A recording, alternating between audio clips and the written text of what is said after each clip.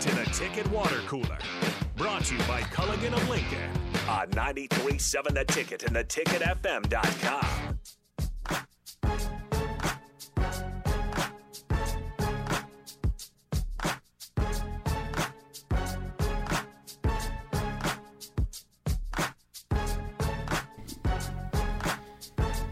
Happy NFL Draft Day to everybody out there. This is the Ticket Water Cooler here on 93.7 The Ticket. Nate, what are you looking forward to most for the draft tonight? The Colts have a pretty good pick?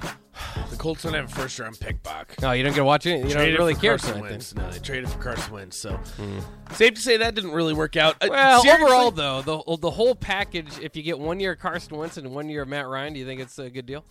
Because you only traded the third round for Matt Ryan, right?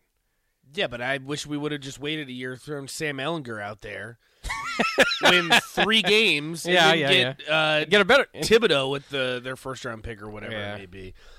Seriously, the storyline, I know I make fun of him, Kenny Pickett, and I don't think he's going to be a good NFL quarterback.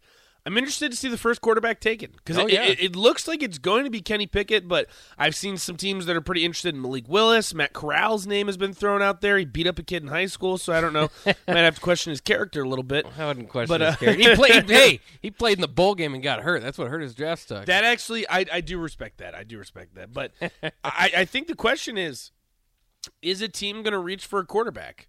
Because I wouldn't say any of these quarterbacks is worth taking in the top 5, 10, maybe even the first round. They'll obviously be diamonds in the rough, like a Sam Howell, I think. But, I mean, we've seen it in years past, especially how great the quarterback classes have been recently. I just don't think this is one of them. And I could be very wrong. I mean, Kenny Pickett, Malik Willis, Matt Corral. I mean, these are names guys that could be productive in the NFL, but when you look at the years past, I don't think there's any guys like a Josh Allen. I don't think there's any Joe Burrows in this draft class, and I think most people would probably agree with me. So that's kind of what I'm looking at. I don't think we really know who's going to be the number 1 overall pick yet. Yeah, that's which kind is of exciting. The first time in a while.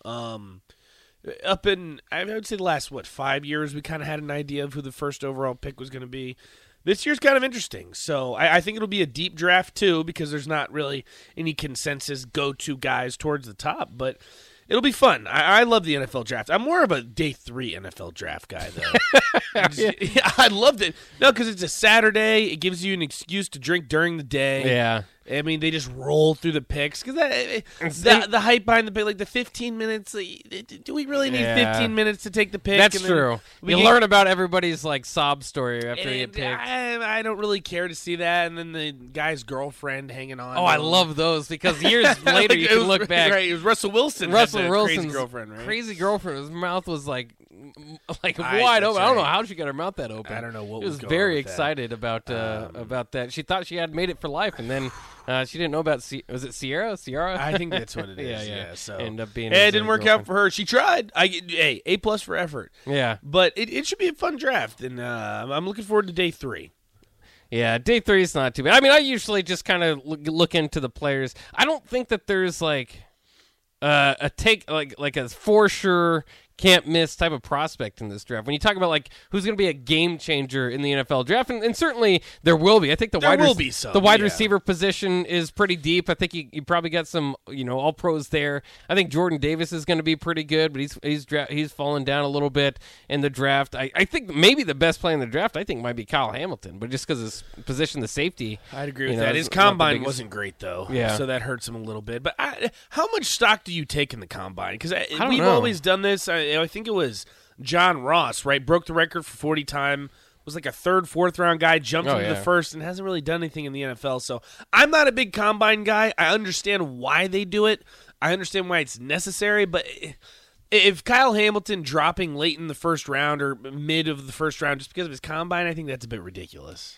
Yeah, and then the other thing, the Raiders don't really have a pick too early, do they? Because it's in Vegas, so that will be kind of cool. Yeah. Yeah. But I'm gonna kind of miss the Mike Mayock led Raiders because they'd always draft somebody you never saw coming. Their former GM, they saw like a 3rd round pick in their first round. And you're always going, what? Fun. And it doesn't really work out because they did. They took I think it was Kentucky's quarterback to play receiver in the 3rd round. I have a good memory, Buck. Look at that. Also, a couple texts. Nathan Landers-Nolly on the move again, now to Cincinnati. Wow, that's actually a pretty good landing spot for him. Thoughts, was Virginia Tech initially? I think he was. Him and Demetrius Davis were both committed to Virginia Tech and both pulled out within the same week. Landers-Nolly... actually, wait, no. I'm thinking of something else. Landers-Nolly was at Virginia Tech his freshman year, went to Memphis to play with Penny Hardaway, I believe, for 2 seasons, and now he's at Cincinnati. That is a pretty good pick for him. I did not like Landers-Nolly at all. He was a ball hog. Virginia Tech got substantially better after he left. No brainer there. I'm thinking of who's the receiver that committed to Virginia Tech and then now is at Nebraska. Oh, yeah. Latrell Neville. Yeah, Latrell Latrell Neville. yeah. And he was the one with Demetrius Davis. They both committed and then decommitted during the same week. Corey says, wasn't his girlfriend, it was his wife. I did not know that was his wife. Thank you for that information, Corey. So, yeah, she did think she had him locked up. Well, that's actually fair to assume. Jory says, I got my Verbo ready for next year's draft. I'm going to Kansas City. Should be a great time. That's awesome, Jory. You should take some pictures. I was actually coming back home. I wish I would have looked into it a little bit more because I was in Vegas last night. I could have just stayed for the draft today. You should have stayed for the draft. Did you do any gambling?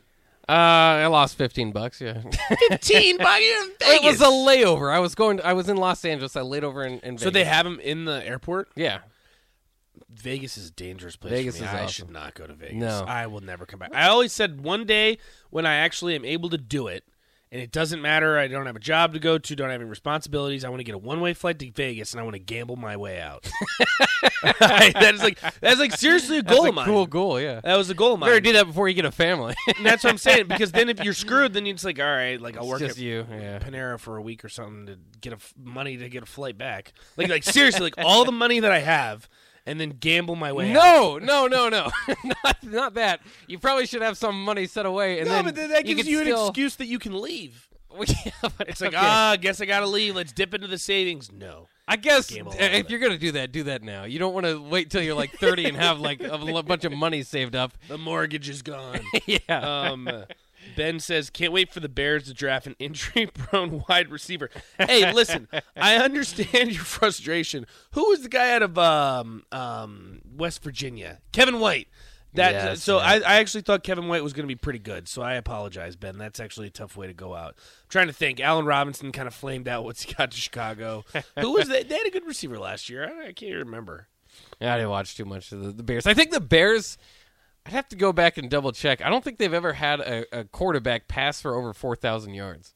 Are you serious? I believe they're the only team in the NFL. Trubisky was a Pro Bowler. He probably did it. I'm serious. Trubisky was a Pro Bowler. Look it up. So is Trevor Siemian. People need to put respect on Trevor Siemian's name. Trevor Siemian, the Pro Bowl alternate, because none of the other quarterbacks, nobody else wanted to go there. Pro Bowl's a Pro Bowl. Yeah, I Bears suppose. 4,000-yard passer. Let's look this up. Yeah, see if they've ever The Bears had one. have never had a 4,000-yard passer during the 16-game era. That dates back 42 yards to 1978.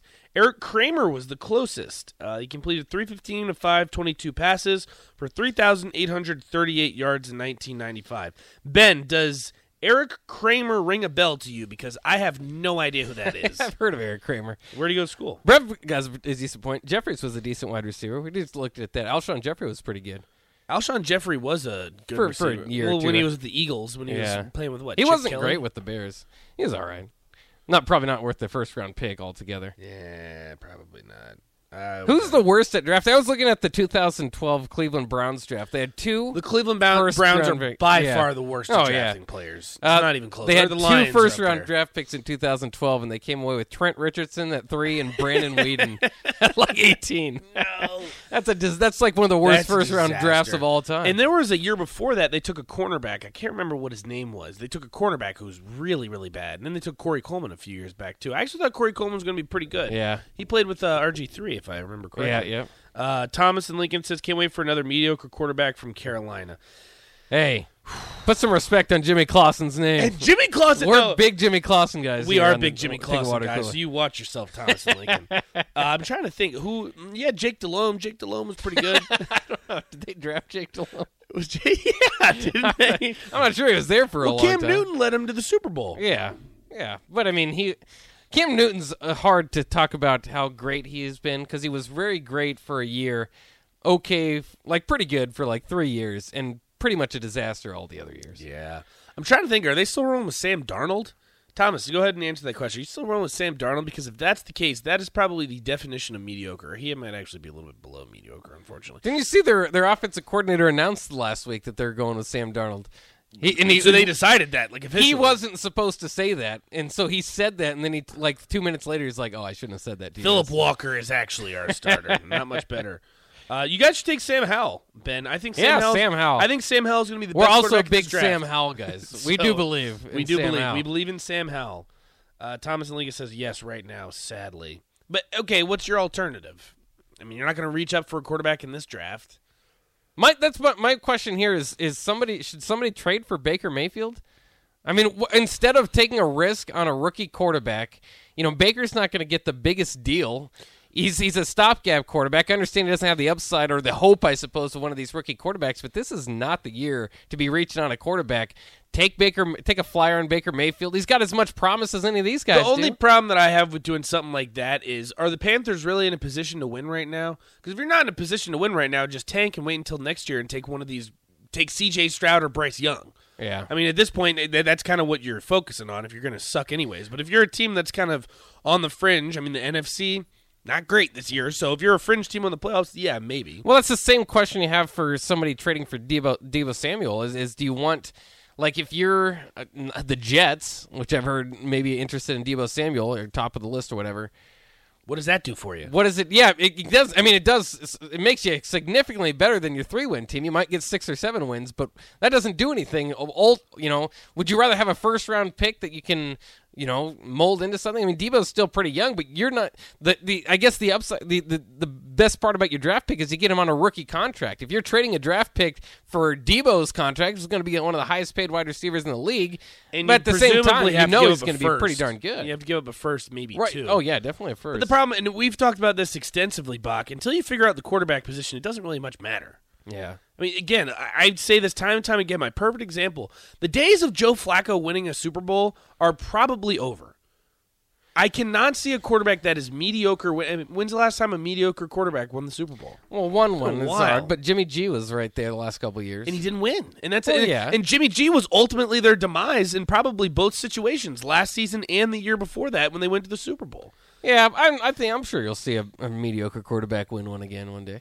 I mean, yes, eventually, but it's been a while. I would say Joe Flacco was probably the last. Joe Flacco was on an absolute tear that postseason, and too. he was, and that's like the thing. Nick Foles was, and Eli Manning. And that's the thing is, you're talking about Joe Flacco and Eli Manning, both fringe Hall of Fame guys. So take the word "quote unquote" mediocre as you will, because those guys, they weren't elite, but they were pretty good during their prime. Ben says Broncos Peyton Manning was pretty mediocre. Broncos Peyton Manning the Super Bowl year was bad. That's just such a. That's a good argument to have, but it's still Peyton Manning. So yeah, I know he's a shell of what he was, but it's still a top 3 quarterback to ever play the game of football. Yeah, but we just went through. I mean, Nick Foles. You can catch a heater. Somebody can. I guess Nick Foles is a good example. Nick Foles also had one of the greatest playoffs of all time. Yeah, though, so that's what. You have to have a situation like that. Jalen Hurts did stick out like a sore thumb in the playoffs last year. Like everybody's like, "Oh, this is an NFL playoff quarterback." Jalen Hurts was like, "He's not ready to lead." Yeah, he's not ready yet. Let's take a quick break here on the Ticket Water Cooler. We'll round things out here on NFL Draft Day. Happy NFL Draft Day from us here at the Ticket. We'll be right back.